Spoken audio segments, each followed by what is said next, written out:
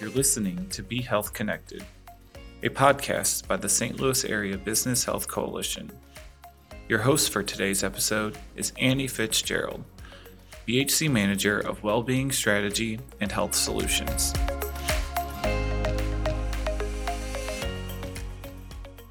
Hello, I'm Annie Fitzgerald, and thanks for listening to another episode of the BHC's Be Health Connected podcast.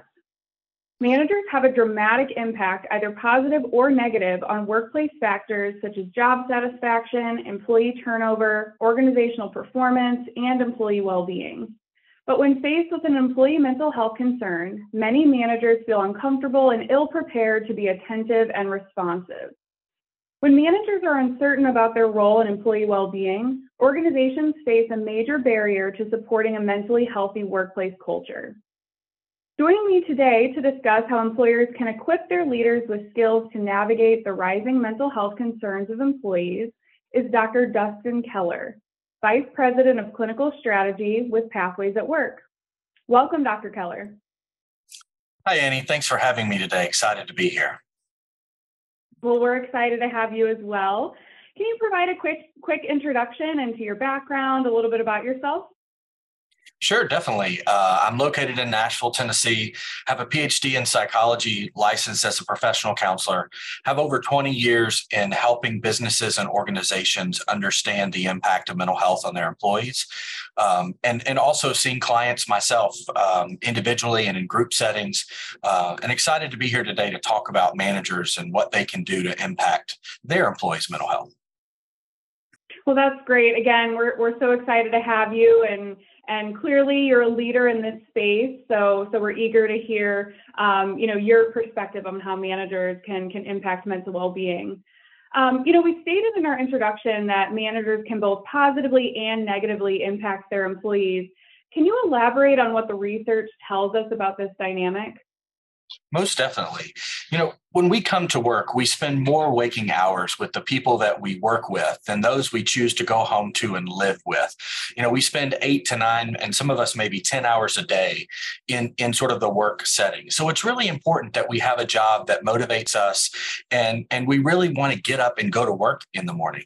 And our managers really set that dynamic. What we know is probably over 75% at this point, because this is pre-pandemic kind of research, but at least 75% of folks quit a job because of the boss.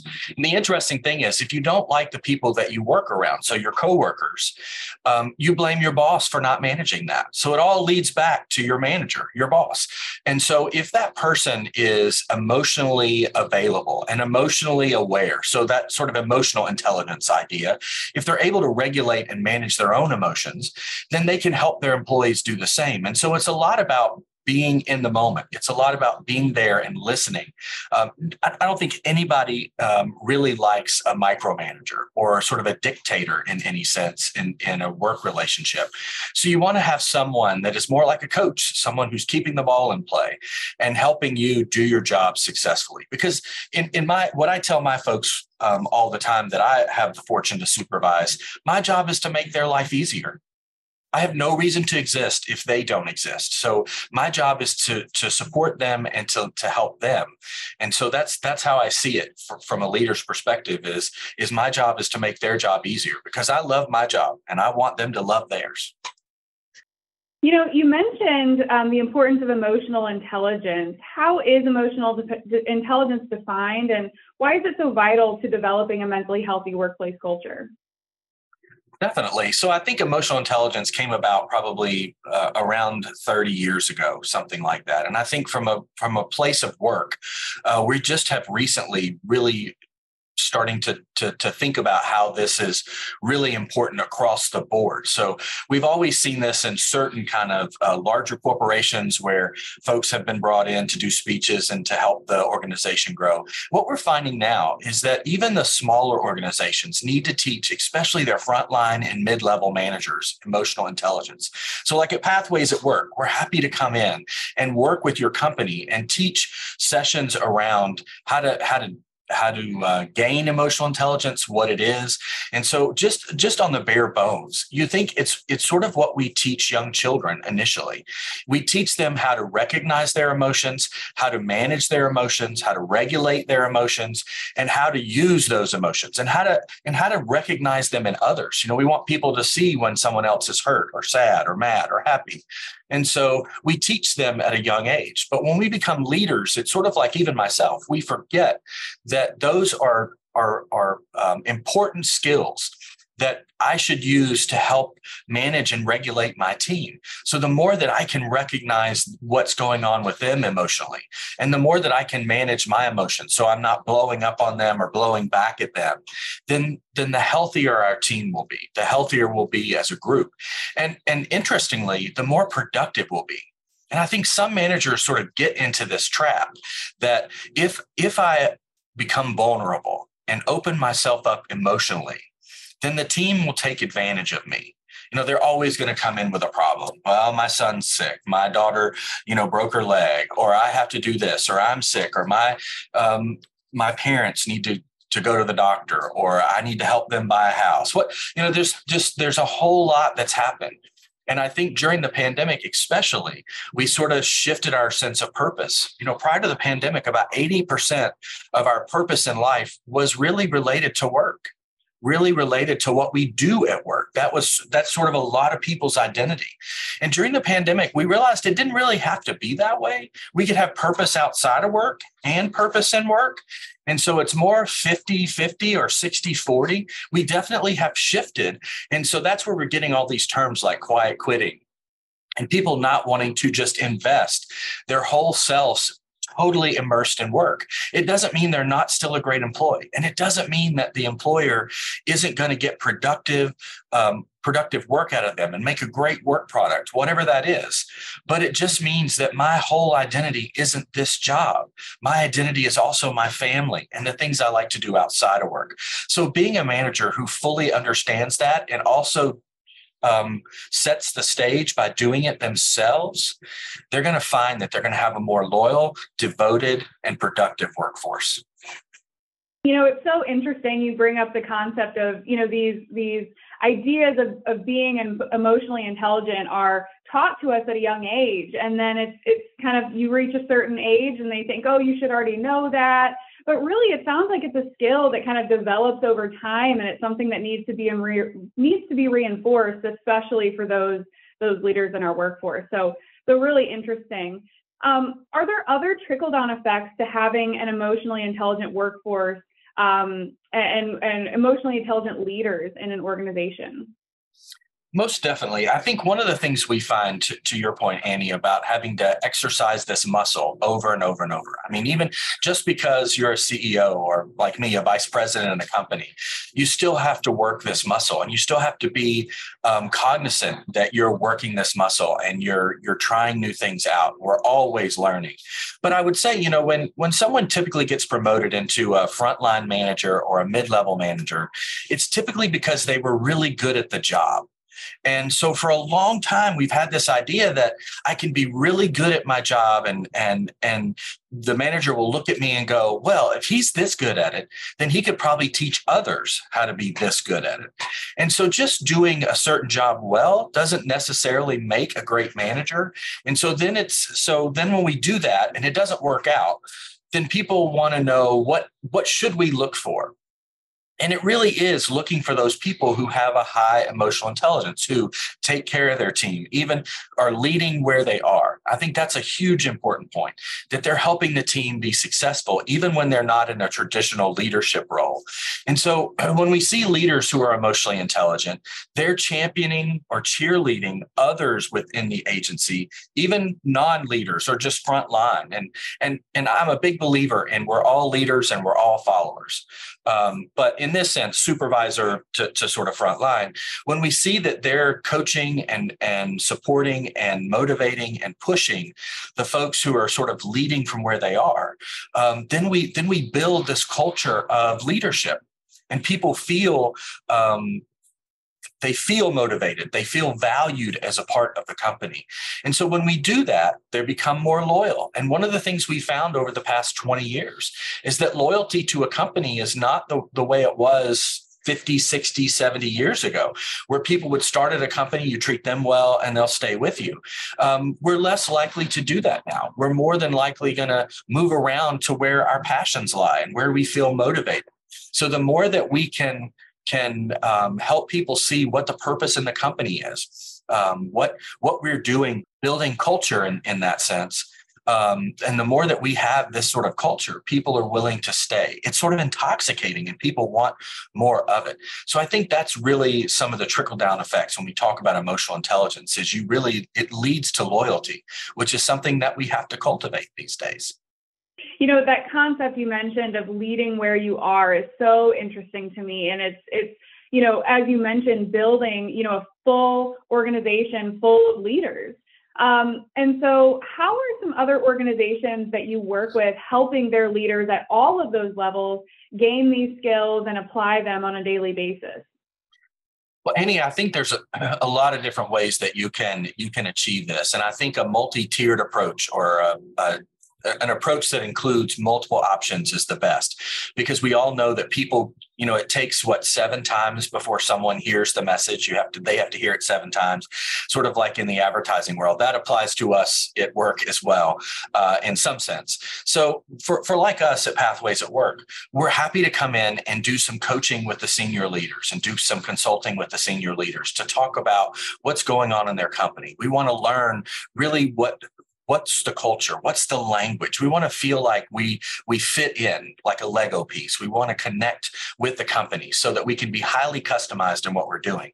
Because if an agency does one thing really well, we don't want to start at the ground floor and sort of just blast them or fire hose them with things that they're already doing well. We really want to hit on the points that they could use some help or assistance. So first, it starts with sort of the coaching and consulting with senior leaders, or usually we work with HR as well, to talk about what the employee base looks like, what the leadership looks like.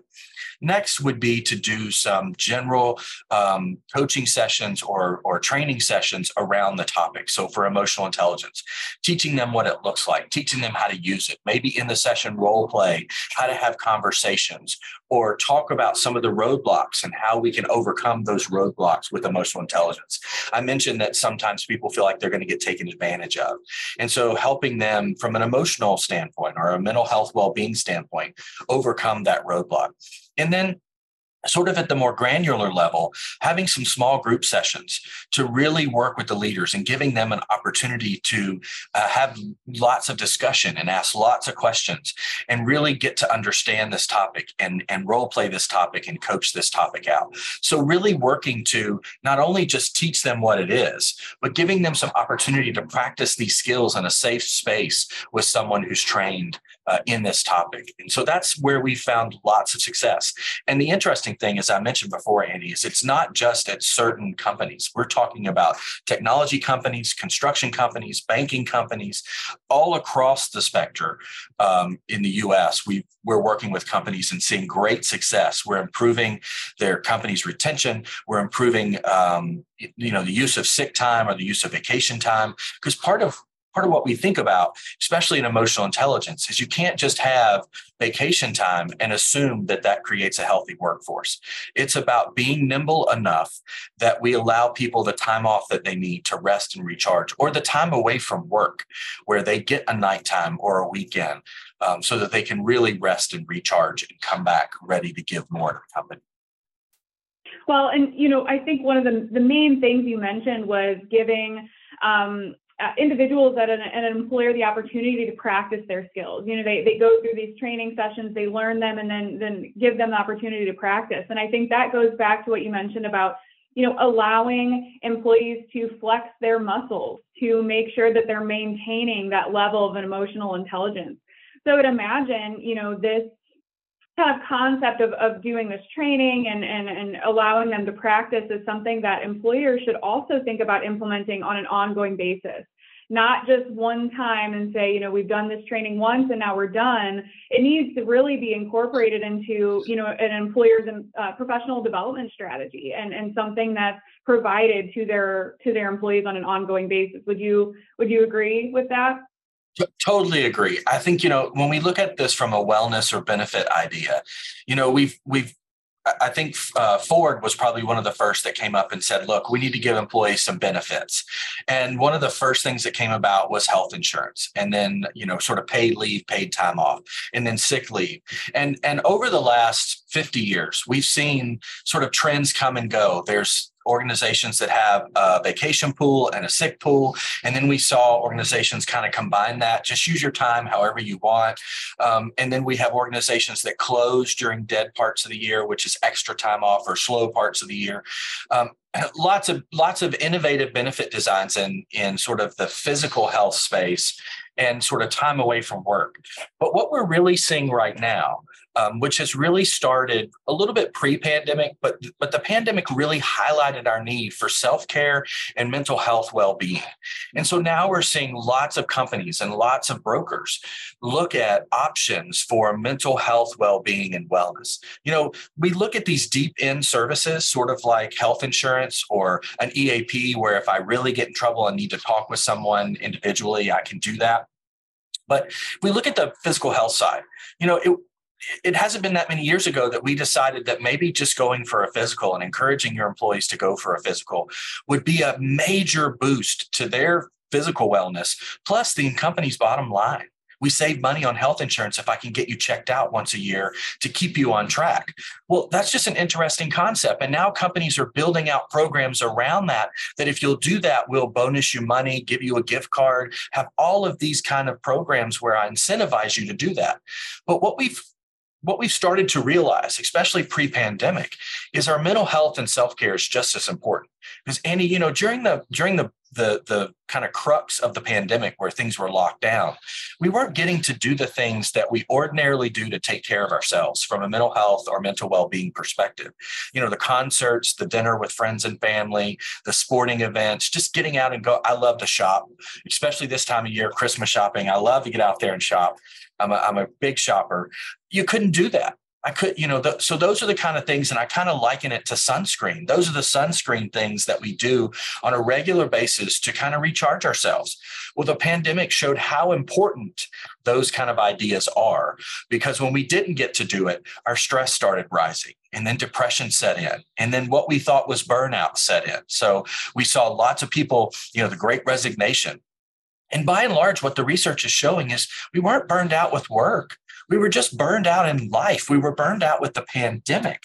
And so we need those kind of self-care things. And we're starting to see that trend kind of turn back around, because we're getting to do a lot of those things. So the more that an employer can incentivize an employee taking care of themselves, I'll go back to, they're going to be a loyal employee. They're going to work harder and be more invested in the company. So benefit programs that allow for an employee to learn how to take care of their wellness. So like at Pathways at Work, we're happy to come in and talk about stress and anxiety, because we feel like that's foundational to work-life balance, burnout, all the things we're seeing. It all starts with how we manage garden variety stress and anxiety.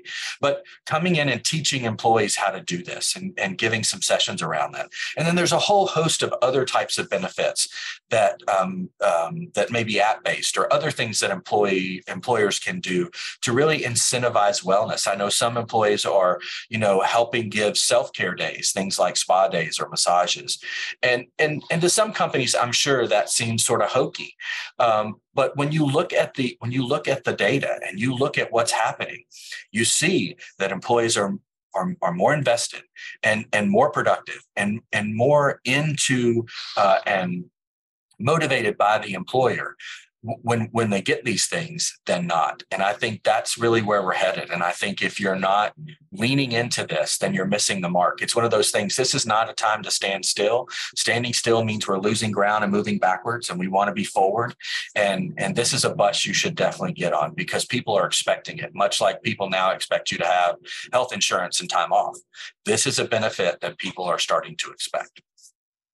Definitely. No, we couldn't agree more. And We really appreciate your insights today, Dr. Keller. And as we close our episode, are there any parting thoughts that you'd like to leave with our audience? That certainly, we'd love to come talk to you and talk to you about your company. We'll give free consultations if you want to reach out to Pathways at Work. But again, I just think it's extraordinarily important that we start to think about an employee's well-being and wellness. It's an old idea that employees can leave their personal life at the door when they come to work and vice versa, leave their work life at work when they go home. We're starting to realize that people are holistic.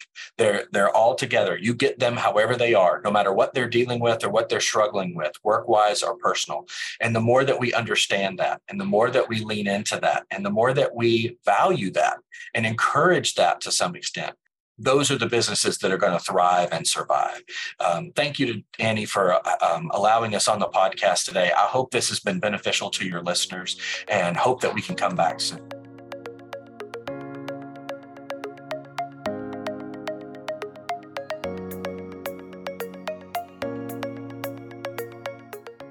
Thank you for listening to the Be Health Connected podcast.